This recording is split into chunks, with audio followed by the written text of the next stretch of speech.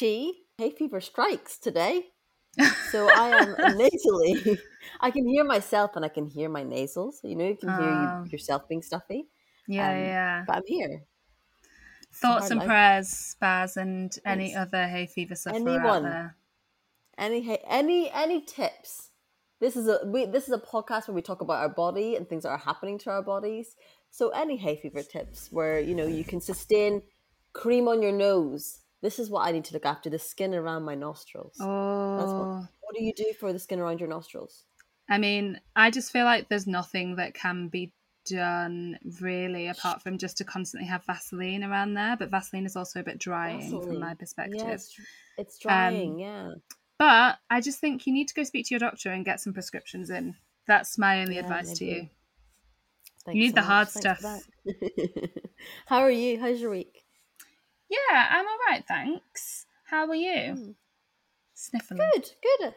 Yeah, sniffly, but good. I've moved home. I think when you change environment, because I've moved flat recently over the weekend, you change environment, your whole sort of like energy changes. It's really interesting. So I think that's where I'm at. I'm suddenly recalibrating my sort of mental health a little bit. It's quite funny. Yeah, nice. In case you didn't know, you are listening to the Unpretty podcast, where we explore perceptions of beauty through the lens of Black and non-Black people of colour.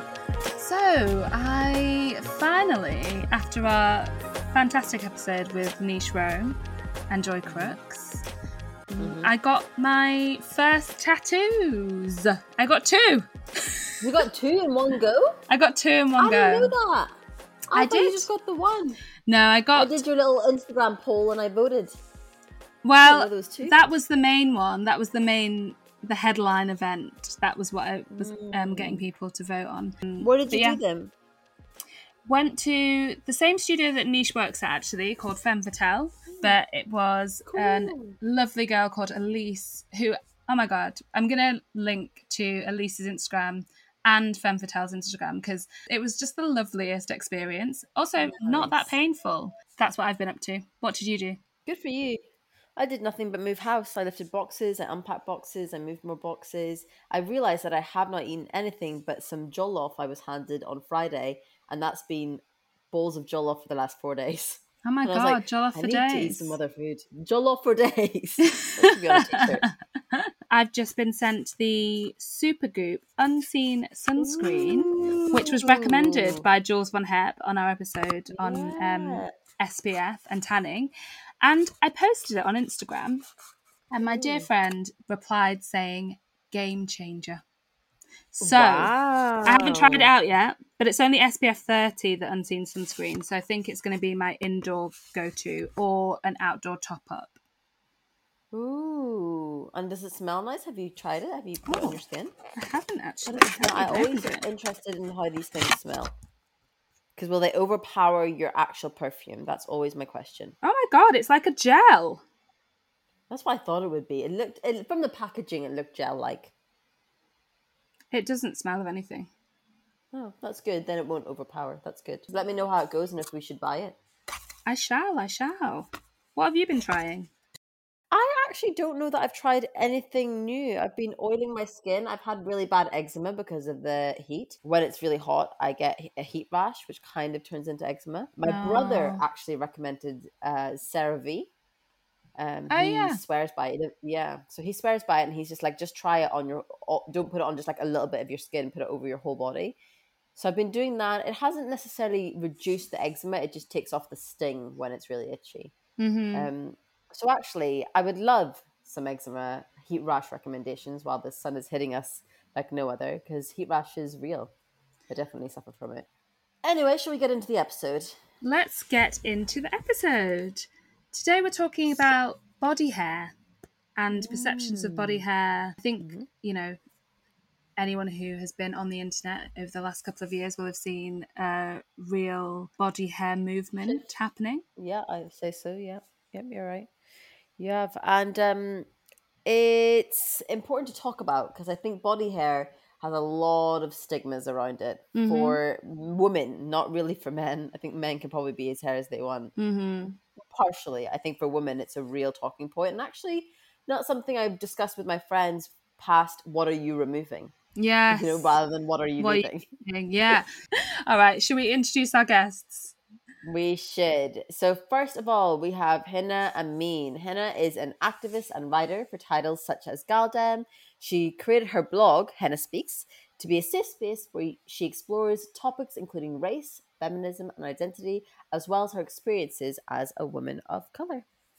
And also joining us, we have Marissa Malik. Marissa is an artist, astrologer, and DJ. She's known as one of the UK's go-to authorities on diasporic magic and modern witchcraft, which I'm obsessed with, and is the resident horoscope writer for Galdem. Welcome. So, guys, we like to ask our guests at the beginning, how do you identify ethnically and culturally? No problem. Because sometimes they're two different things. So, Hina, do you want to go first? Yeah, I feel like if I had to say formally, I'd say I'm British Punjabi Gujarati because my heritage is from two very different regions of India. So my dad's family are Gujarati, which is like a state in the west, and then my mum's are Punjabi, which are from the north of India. I feel like India is so massive, and all the different cultures within India are so different. We share a lot, but there's a lot of stuff that's different. I'm honouring both sides of that by saying that. And to be honest as well, if I'm completely straight up about it, even the label of Indian just gives me ick feelings sometimes, because actual India at the moment, they are just absolute, the government are just absolute fucking fascists. So I also really I don't know, I feel like it's a bit of a weird feeling. It's a bit sometimes good, sometimes bad, and so I feel like that British Punjabi Gujarati does definitely encompass me a bit better, I think. Nice. I love your explanation of that as well. I like the discrepancy between ethnic and cultural that you guys are making. So my ethnic heritage is I'm mixed Pakistani and Mexican. But like you were saying, Hannah, I feel similarly ambivalent is probably the right word about Pakistani, because before partition, my family were in India. And then I also come from a line of Christians in Pakistan. So that religious kind of imposition as well is not there. So but my ethnic heritage is, again, mixed Mexican and Pakistani. I'm Mexican on my mother's side, but then I grew up in the States. So culturally, I'm Western, I'm American, and now I live in London. Wow. That's why we ask that question. We ask them both because they are two different things to so many people. And it's really interesting that you are saying that you don't necessarily you have a weird relationship with the label of being Pakistani. I've had it very recently because I'm Nigerian, looking at how the African nations were formed. In fact, I've got a quick question about your Mexican heritage, I suppose, in the UK, because obviously in the US there is a Hispanic community and Hispanic race that's identified, I would say, but in the UK that isn't part of the conversation when you look at different ethnic groups.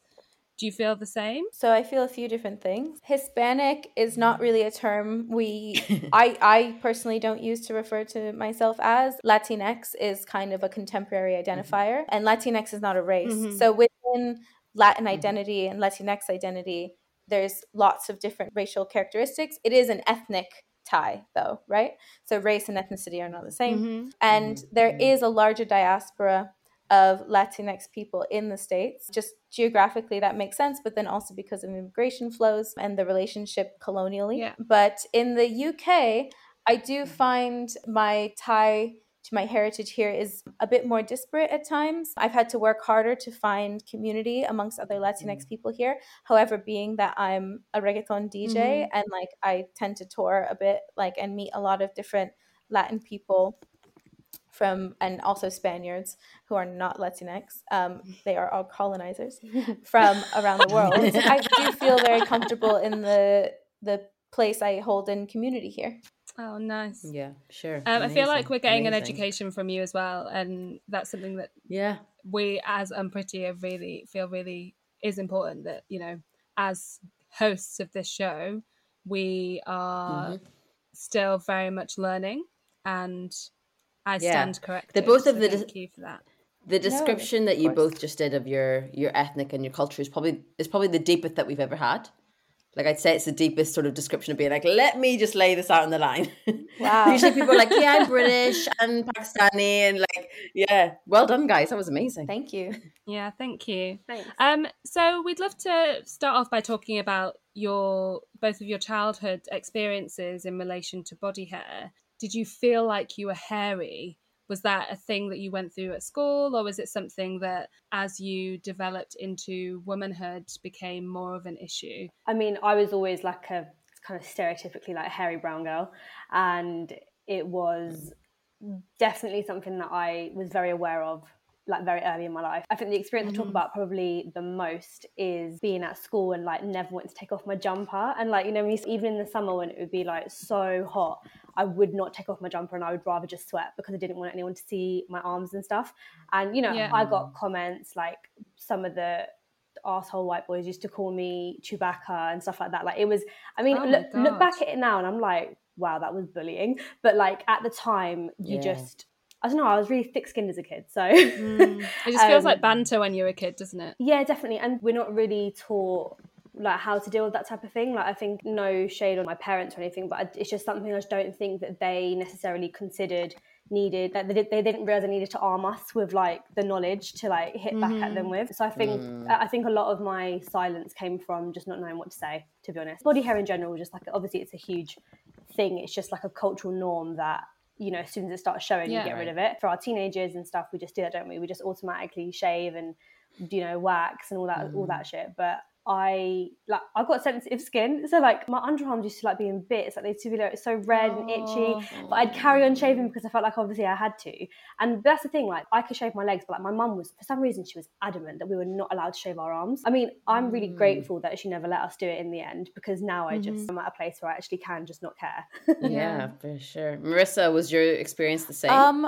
Yeah, my mom started waxing me from like age 6 or 7. Wow. Yeah, I had a really epic unibrow. It was difficult because it was so apparent how like different I was, especially compared to the other kids. So it was like I would either have like a fringe cut or, you know, I'm not shading my mom either. It's something we've addressed later in life and talked about because, you know, my mom, she's like a lot more white passing than I am and doesn't have a similar, like her hair is like not as present as mine. She doesn't have as much hair. So I think she saw that and wanted me to fit in, meaning wanted me to adhere to whiteness to make my life easier, because assimilationist models teach us that, especially in the States. So she would always straighten my hair. It was really intense, and like I was just very hyper aware of that part of who I was, and I fought it for a long time, and it was one of the ways that I always felt my ability to be part of the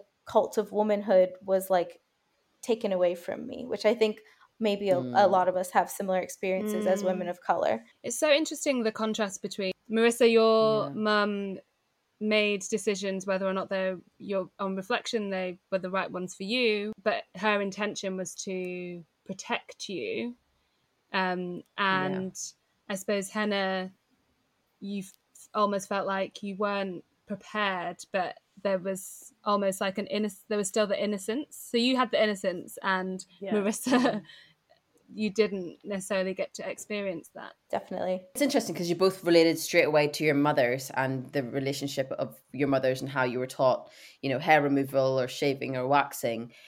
Do you remember seeing the women in your family partaking in hair removing rituals? I know like in Sudan, we have like this like sugar kind of like waxing thing that happens that is just like pushed on and pulled off. And I don't know if other cultures do that. Do you guys remember any sort of like culturally the women taking part in things like that? For me, it was like, I do remember like, because obviously when we were younger as well, like I remember like my upper lip was really and is really hairy, and we would like kind of every couple of weeks we would like get the hair removal cream out, or like on the weekend and like do that. And then like my aunt, she used to be a beautician, so she used to have like all the wax and stuff at her house, and sometimes whenever we'd go there for dinner and stuff, it would be like a little ritual that like everyone would head upstairs after dinner and everyone would get their eyebrows and upper lips waxed and stuff. This is a really interesting question because I'm thinking about the women in my family, and I'm very light-skinned, but relative to my family, I'm one of the hairier, darker-skinned women on both my Mexican and Pakistani side. So I remember seeing it occasionally, like if you went to get your hair done, it would be like, oh, while you're laying over the sink, someone will also wax your eyebrows. But I don't really have strong memories of seeing other people get it done. Like my mom would usually do it when I did it as well. But one thing I do remember, actually, I remember like once in a while I'd come home and there would be like a single rose in like a vase on our table, and my mom would be like, oh, I just went and got like my legs and bikini wax, and like I always do this for myself. And I remember when I was younger thinking like, wow, when I finally do that, like I'm going to do the same thing, which is so random. That's so sweet though. Henna, why do you still choose to shave your face when you don't shave the rest of your body hair? This is a goodie. Oh, because do you do your eyebrows as well? Or well, I haven't touched my eyebrows in like a year. Okay. And just, I mean, to be honest, they have a nice shape anyway. So I feel like, you know what, I'm gonna leave them. They really do. They look great. They do. I wasn't even fishing then, I swear. I think being someone online who like is quite visible about like not shaving, I feel like it invites people to be like, well, you're a hypocrite because, you know, you shave certain areas and not others. But I think it really, for me, it comes down to like choice. But to do with my face, I'm not out here pretending like I'm like the most like decolonized person in the world and like nothing affects me and like whiteness does not, it isn't a thing to me.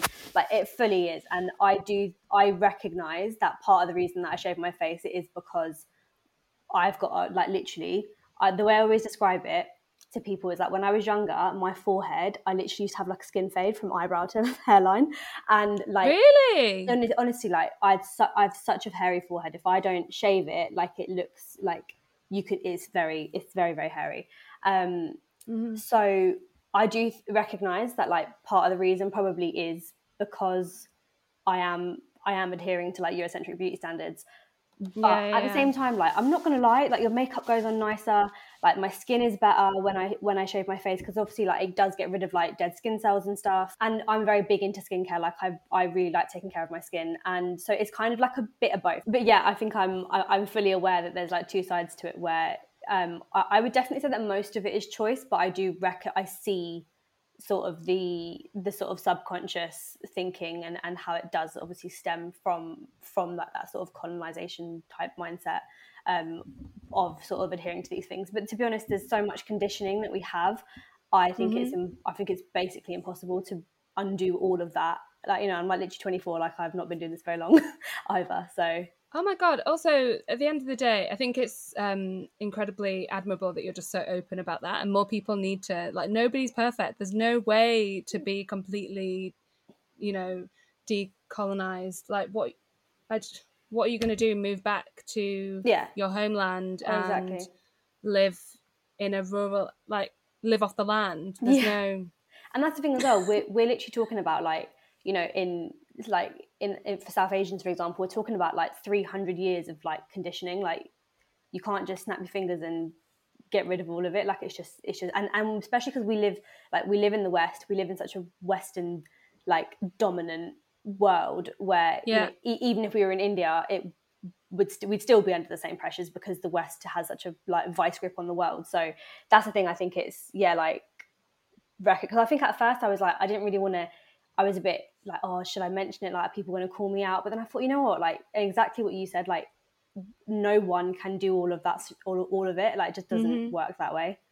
So I don't shave anything. Wow. Well, you know what? Actually, that's lies. Sometimes I shave my pussy, but it like depends. So for me, I'll give you a breakdown. So I do wax my eyebrows because I love having super thin eyebrows because of how it connects me to Chicana culture. In Chola culture, tiny thin eyebrows is like a huge part of our aesthetic. And the other thing is my eyebrows physically, I'm 27 now, they don't grow back. They've been waxed since I was 6 or 7 on a bi-monthly basis. I remember when the like hairy eyebrow trend started happening, I was like fuck y'all, I can't even do this, and this came from my culture. Embracing having thin eyebrows connects me to my culture in a different way, which I love. My eyebrows are actually kind of thick right now because COVID, and I've like haven't really, I mean, this is thick for me. And then I wax my upper lip because I like have acne, and like I get like closed comedal acne on my lip, and then when I wax it, it like helps it a lot. But then I don't wax or shave my sideburns, and I have like 6 really thick long hairs that grow. Occasionally, if someone points them out, I might be like, oh, will you pluck them for me, just to like make them feel weird. And then I don't shave my legs, I don't shave my pussy, and I don't shave my happy trail, which is like the picture that made me go viral. But I do occasionally like getting my pussy waxed because sex, like it's just nicer for sex sometimes. But the one of the reasons I don't shave or wax is for sex work, because, or sex related work. I wouldn't say OnlyFans is necessarily like explicitly sex work. Sex work is like a really nuanced conversation and like involves different levels and different like there's layers to it, right? So like I have an OnlyFans. I have a bunch of subscribers who pay me money to see me being hairy, and I mind the business that pays me in the good year of 2021. So if me wearing, I love that. Yeah, so yeah, especially when I'm like, what, I'm locked up at home because it's a pandemic. Yeah, I'm gonna just take hot pictures of myself and like not go the extra mile to wax, like, because one, my subscribers need me to wank over, and two, I need to get paid by them. But they're also really sweet people. Like, I'm not shading them. So yeah, occasionally I'll like I'm trying to remember the last time I shaved my legs. Oh, I shave my legs when I get tattooed, and I get tattooed pretty frequently because you have to shave in order to tattoo skin. Yeah, but even on the leg thing, like I feel like last year was like obviously because everyone was at home last summer, I feel like loads of people wouldn't have shaved their legs, and I didn't either. And then, but I think even thinking about like this summer, like I'm not gonna lie, I do enjoy the feeling of smooth legs. And then I feel like I'm sort of toying with maybe shaving my legs for the summer, and then then again, there's that little voice that's like, yeah, but like you just stick on one side of it. But again, I think it's just sort of remembering that firstly that little voice is bullshit, and secondly, like I think if even the whole body hair conversation, like if you're doing it for the right reasons, I guess, like if you're doing it in a more empowered way, then like there's nothing to be said about it. Like if it's something that you like and it makes you feel happy, and for whatever reason, I just I don't see the reason to then like jump on people and be like, almost like police, like whether they do have body hair or not. So Right. Oh my God. I think that's something that's really come up. I totally agree with what you're saying, Hannah. I remember this one time, this like white girl at art school like saw that I had like shaved my armpits, and I think it was, I don't know why I did. Sometimes I just feel like doing it, and I do. And she looked and was like, "I'm sorry, feminism failed you." And I was like, "You need to go back to the second wave white feminism that you crawled out of, and never speak to me again." Oh my God. I didn't say that to her. I was probably like, "Oh, I disagree," and then walked away. But that's what I thought.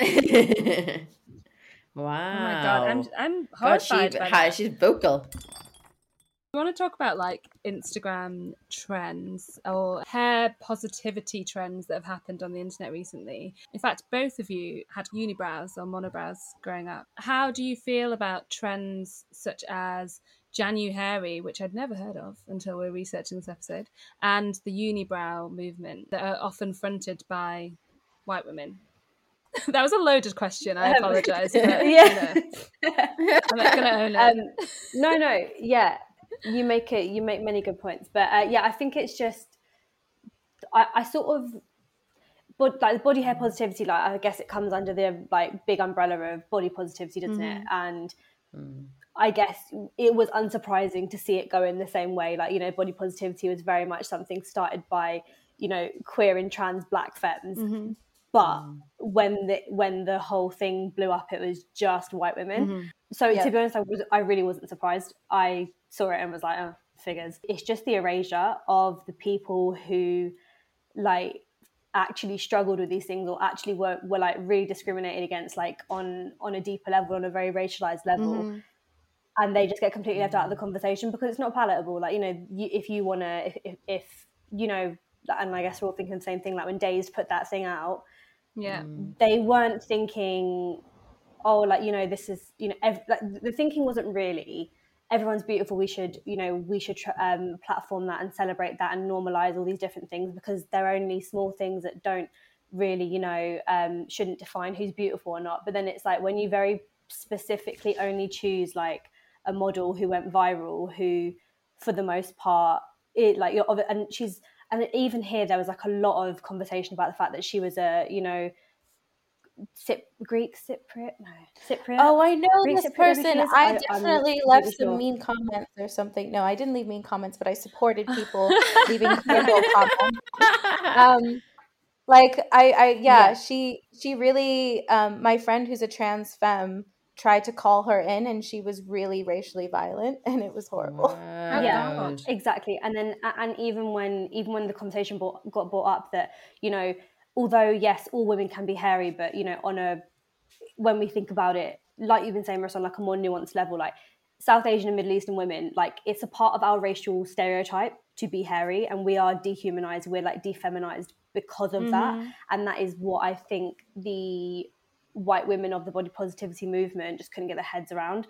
And it's not about leaving them out, because, you know, and this is, again, it's like, really it should be the mentality of like, you know, if one of us wins, we all win. But it's just not that like simple, and you can't look at it like that. Because say if, you know, when we were then having these conversations afterwards, I had people coming on my account saying, you're saying only brown women can be hairy. And it's like, no, bro, I'm just saying that we get it the worst because we're hairy. And at the end of the day, when we've gone through that much trauma growing up, like even when we were talking earlier about saying about like, you know, the kind of like low-key bullying that I had at school, that like it's trauma. Like it sticks with you, and it affects the way you see yourself and the way that you grow up and stuff and see your place in the world.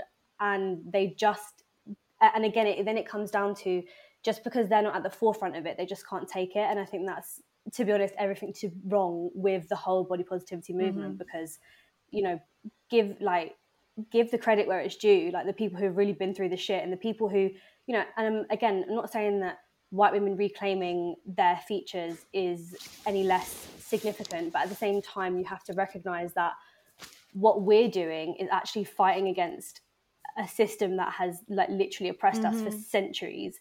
Right. And it's just not the same story. And, you know, I guess it's just people just don't want to make space. When we express ourselves about it, it's inherently anti-colonial as well.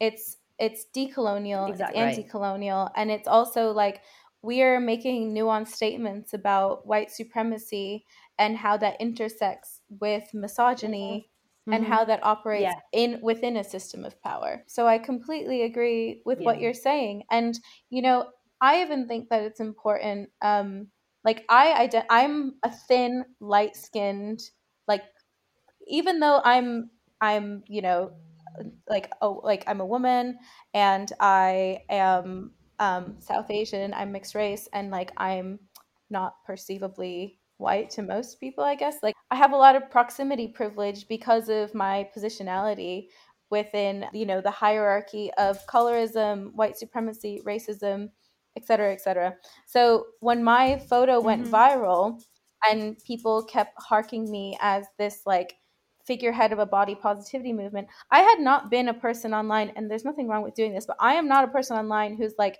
my page is about body positivity. It's like, no, I just happen to be hairy and love posting naked pictures of myself on the internet, right?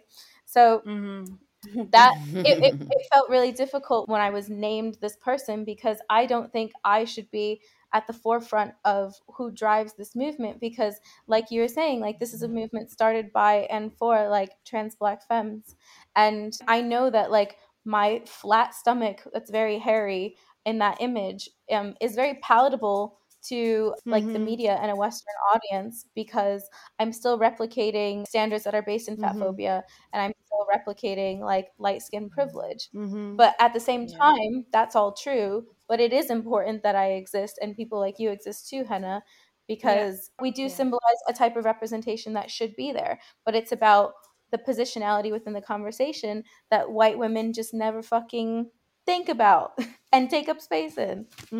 The thing is that, as you said, Marissa, there's space for everyone, and it's not, yes, we can acknowledge that your experiences are way more extreme and embedded and systemic, but it doesn't mean that we're saying that those white women shouldn't be, their stories shouldn't be told. It's that everyone, this whole conversation is so nuanced and so big that it makes absolutely no sense to completely remove a group of people, not even one single group. You both have different backgrounds and different experiences, but there are multiple different stories to be told, and only one single white palatable story is being told with that. Exactly. Yeah. This is, you guys probably have heard of this story, but Chidera, aka the Slumflower, if you haven't heard from her, has become well known as a body hair activist. She had that campaign, which was Bring Back the Bush, where she received many comments from men on photos where her pubic hair was visible over her bikini line. And the comments were very telling about the female gaze. Many basically said it's not presentable and it should be shaved. How do you guys feel about that? And also, do you think it's because, you know, women of color, naturally your hair is a bit coarser and darker, so it maybe doesn't look as angelic as it would do? Can I use the word angelic for pubic hair? As it would be for a woman of color. When we talk about pubic hair, I feel like it kind of comes down to the whole, like, beauty standards are like pedophilic, like, do you know what I mean? Like we're expected to look like children, like, because a woman isn't hairless. You don't have no pubic hair, and you don't have a completely smooth as a baby's ass vagina, like, you just don't. And I guess that's where my mind goes first, but definitely agree with the whole, as women of color, like, we have coarser, thicker, probably in a lot of cases more of pubic hair, and I think it speaks to sort of deeper and other sort of intersecting issues when it comes to like the male gaze, because they don't realize it, but they are asking us to look like kids. Yeah. Do you know what? I just saw something on Instagram today. Someone posted, it was like a meme or something, but I really related to it. I think it was something like, when it comes to the two, you know, if we're only speaking in the two cisgenders, so men and women, male and female, with females, the beauty standards are only centered around girlhood, which means that, you know, as you reach womanhood and you go through womanhood, your beauty is deteriorating, and women are seeking to return back to girlhood.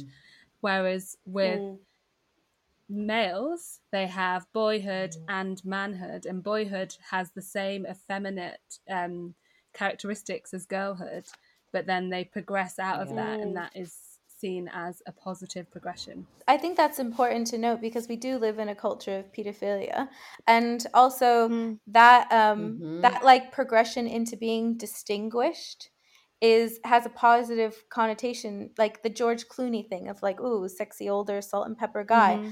Right. The only equivalent that exists in terms of women is the concept of the MILF, which is still like seen as sexually deviant. So I mean, that says it all. But as we're discussing more nuance within like body positivity and how it applies to different standards of beauty, I think I keep coming back to this kind of centering of choice that you're bringing up, Hannah, that I think is really important.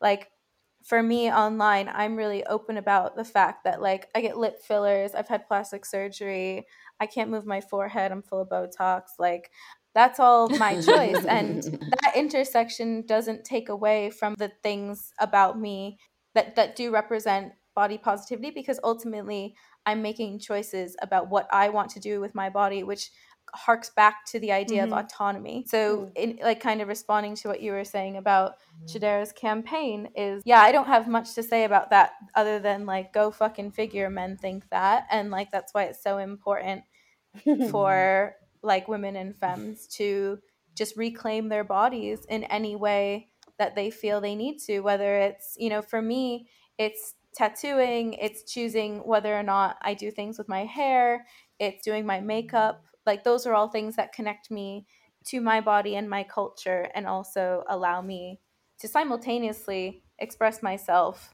Like, other people get to see that because I am perceived by the world, especially having a big platform.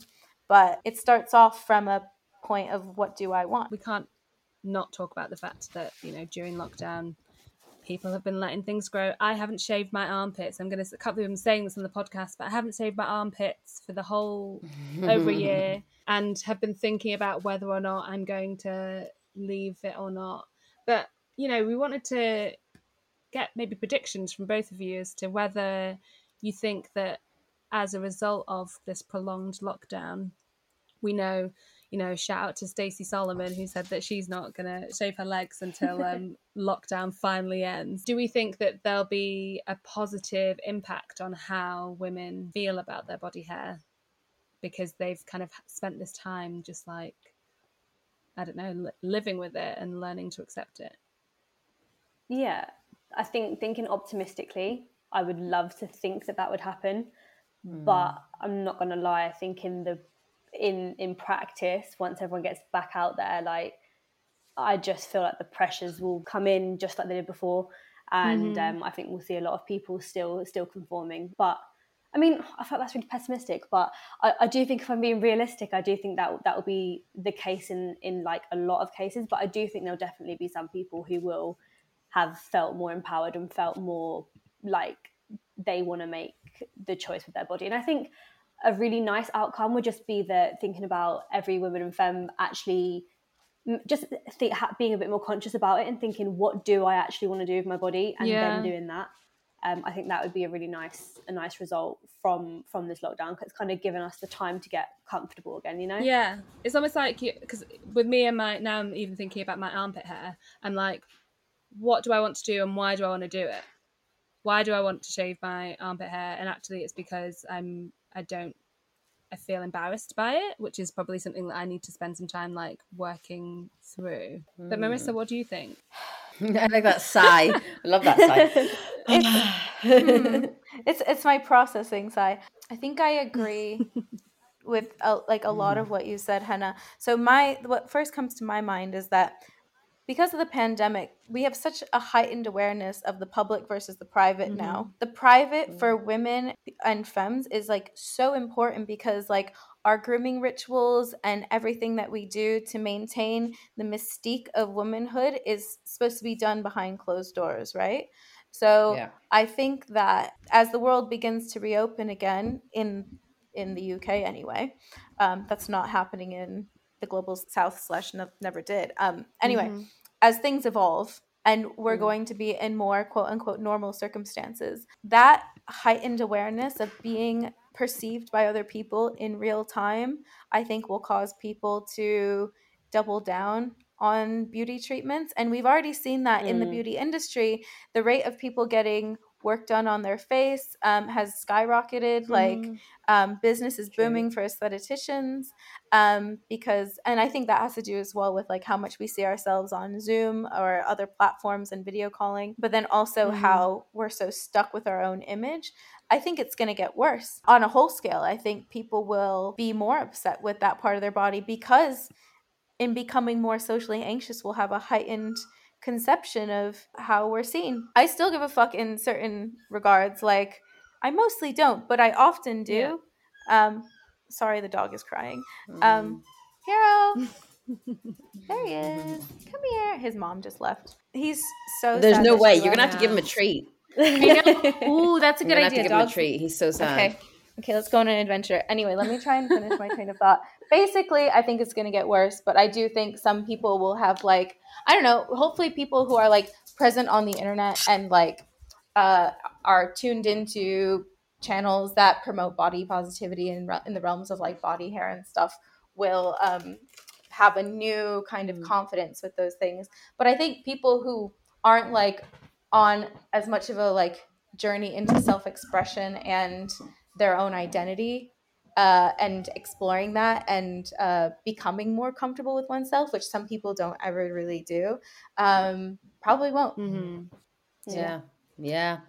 Good point. Fashion brands such as ASOS, Adidas, all these models suddenly on e-com, we've noticed, have changed their way of thinking when it comes to body hair. So now you can go on ASOS and you can notice that women have armpit hair, they have navel hair, their legs aren't shaved, and they're trying to help normalize body hair on women. Do you think if more brands did that, it would make a difference? Or do you not think it starts with, I always sometimes think, does it start with the brands or does it actually just start with the people? Like, do we need brands to normalize it? Hannah, what do you think? I feel like even as you say that, the people have influenced what the brands are doing in the first place. So I definitely think it's like, you know, the people who are more visible online sort of, I guess, demanding that. And you know, just sort of, it's like dropping a stone in the lake, yeah, like, you know, the ripple effect. And I feel like this is the result of the ripple effect, which is cool. I know that when I've been on ASOS or something and, you know, been scrolling and you see something, it does like make you think, oh look at that. And it does make you feel good. And I do think they can do a lot, definitely, when it comes to changing perceptions and normalizing. I suppose there's an opportunity in the grooming space as well, because I can't remember what the name of the brand is. When we're doing our research, there's a US razor brand that actually depicts I like them. Images of women shaving different parts of their body. I think there was like the woman shaving her stomach. It's quite interesting that the most disruptive thing that we've seen within the grooming space is still with relation to hair removal. I wonder whether there's an opportunity for, like, you know, why hasn't someone brought out pube oil for women to make your pubes more gentle and stuff? That exists. Does it? That do be existing. Okay. Really?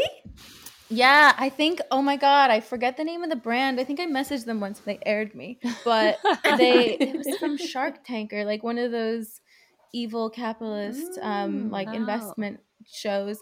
Someone started a brand that's based around that. So yeah, that's a thing. But it's obviously, we haven't heard of it and we're like keenly aware of this conversation. So that says a lot. Right. You know what I mean? Like, who's that being marketed to? Is it like white women whose pubes are like really straight already and like kind of soft or whatever? Because what does that mean? Right.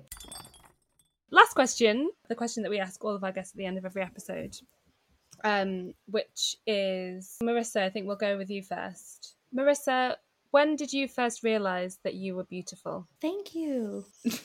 Just call me beautiful. When did I You're the first person that's actually acknowledged that. Really? Yeah, that's so true. You're the first person to ever acknowledge it. Because we're saying that you're beautiful, and nobody gets that. They're like, oh, no. I don't think I have realized, and I'm like, but I just told you that you are. We just called beautiful. Yeah. Well done, Marissa. Sorry, go on. No, thank you. That's really nice. Hey, you're doing it too. I hope that, I'm sure the dog whinging will probably end up in the podcast, but I'm telling a dog that the dog is beautiful as well. And he's still complaining because he's a Pisces. When did I first realize, damn, you should have like prepped me for this before so I could have like taken a nice trip down trauma lane. Literally, I'm rambling. When did I first realize I was beautiful? Fuck, man. I think it's been a really gradual process.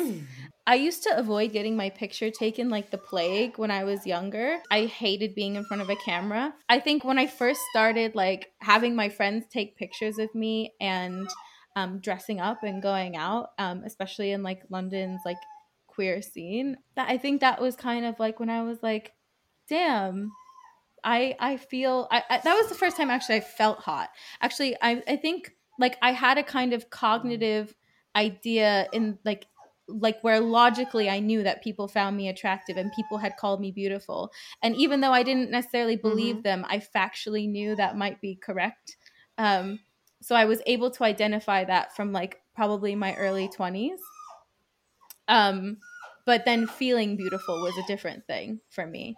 So I guess, knowing probably early 20s, late teens, even maybe, which probably came from some like, unfortunately, like attention from like men or people who wanted to fuck me.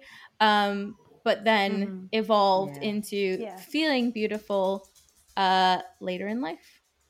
So yeah. Amazing. Henna, what about you? That's such a beautiful response. Henna. Yeah, that was. How am I going to follow that? You've had time to prepare, Henna. Yeah.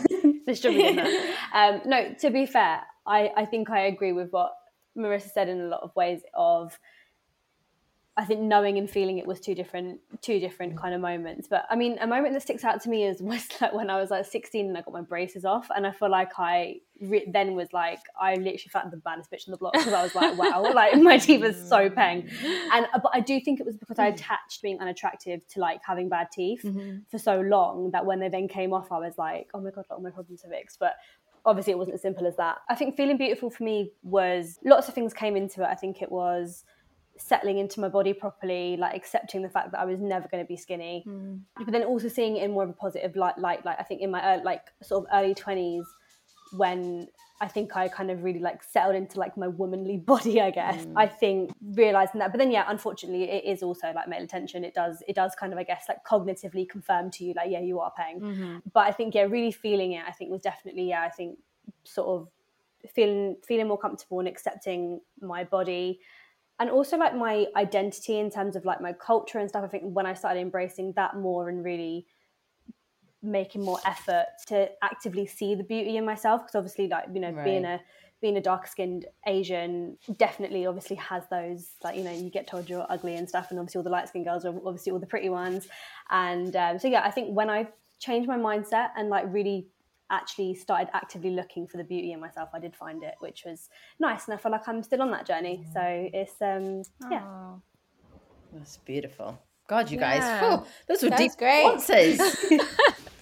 This deep response is very impressive. Very good. No, but you guys we have kept really you guys questions. Yeah. So because Pero needs you back, just before you go, Marissa, where can people find you on the internet? Oh my God, men are so needy, right? People can find me on the internet, especially Pisces men, as you said. Oh my God, they're the worst. I've never endeavored into that because I refuse. Where can people find me on the internet? I'm mostly present on Instagram and Twitter. My handle on both is Marimals, MARIIMALS. I'm on Instagram and Twitter, definitely more angry on Twitter, if that's your thing. But yeah, both handles are Henna_speaks. Those two women speak so strongly and so passionately about body hair, and it made me actually think about if I should keep shaving, epilating, waxing, everything. I'm going to be super honest and say probably am, but at least I thought about it and questioned why I do it. What happened for you in that conversation? I mean, I have to make a confession. At the time of recording, I actually hadn't shaved my armpits since lockdown 1, and I have since epilated. In fact, I've removed all of the standard body hair from the locations. And I don't know what came over me. And I'm a bit disappointed in myself because I felt like I'd been holding strong and then one day got my epilator out and just whizzed it all off. I'm not mad at you for it because you know what? You got to do what you got to do. I personally, I don't have hair on my arms at all really, or on my legs, but my armpits and my upper lip and pubic hair, obviously, I do it out of cleanliness. It makes me feel cleaner. I always feel a bit sweatier and a bit smellier just personally. So I think everyone's got to do what sort of works for them, regardless of then being shamed for doing it and then unashamed for not doing it. You know what I mean? 100%. And actually, I'm now ashamed of shaming myself and other people who made that decision because actually the biggest takeaway from that conversation was that it's about choice. It's about freedom of choice. Yeah. And I think it's the same as when we were talking about wigs and weaves and, you know, leaning towards straight hair. Like, as long as you're making that decision truly for yourself and it's not because you're trying to conform. Well, even if you are trying to conform, that is a survival in itself. But yeah, just do you. Do you. Exactly. I kind of think that in this day and age where we've got to be openly, publicly about everything, I think do what you're comfortable with. And I think that's definitely what I took away. And I think Henna and Marissa are so passionate about sort of pro-choice and doing what you want and how you feel. And I think it's beautiful. They both spoke so eloquently. I feel like I learned a lot. Yeah, oh my God. Lovely. I hope everyone else did as well. learned so much. I think the biggest thing that I learned, which I hope our listeners also felt the same, is the experience of the Latinx community, and actually the correction of that. Like, do not say Latino, Latina. It's all about Hispanic, Latinx. But I have to say, I was reflecting over, on that, on the experience of the Latinx community, particularly when it comes to body hair. I found a great story on Allure that came out, I think, a few weeks ago, which I'll link. We will link in the show notes, just going more into the experiences of the Latinx community. It's obviously a US-based title, so it comes from a US perspective. I actually haven't read it, so I'd really love to read it as well. I'd love to learn more about the Latinx community, which we should use their right wording as well. Because I think in a world now where we use every single gender that's correct, or every single person from every single race that's correct, I also think that that's an important one. I actually learned ethnicity, when I did a job, because Latinx is not a race. I did a job a couple of about 6 months ago, and I remember saying, "Oh, we've got this, we've got a couple of Somalians," and the guy was like, "We're not Somalians, we're Somali." I was like, "I didn't actually know that. Thanks for correcting me." And now I know that you say Somali, you don't say Somalian. That's not a thing. So what's the plural? Yeah. We've got a couple of Somali people. Oh. Yeah, it's not Somalian. Yeah. So I learned that out. So yeah, definitely. Right to use the right and correct way of calling people by their race or ethnicity. Yeah, I agree. The story is called Embracing My Body Hair as a Latinx Person. So I will link it in the show notes, but please do read it. It's super interesting and really diverse perspectives that are out there. I guess on that note, should we call it a day? We should. Until next time. The Unpretty Podcast is hosted by Chi Yufuriyama and Basma Khalifa. Produced by Kadeen Bissett and Aya Sule. Our artwork was created by Xenia Geller and soundtrack by Enoch Kolo. If you've enjoyed this episode and want to hear more, make sure you've subscribed on your chosen podcast listening platform. And if you're listening on Apple Podcasts, don't forget to rate us so more people can find us. And follow us on @UnprettyPodcast on Instagram and Twitter for more updates. Until next time.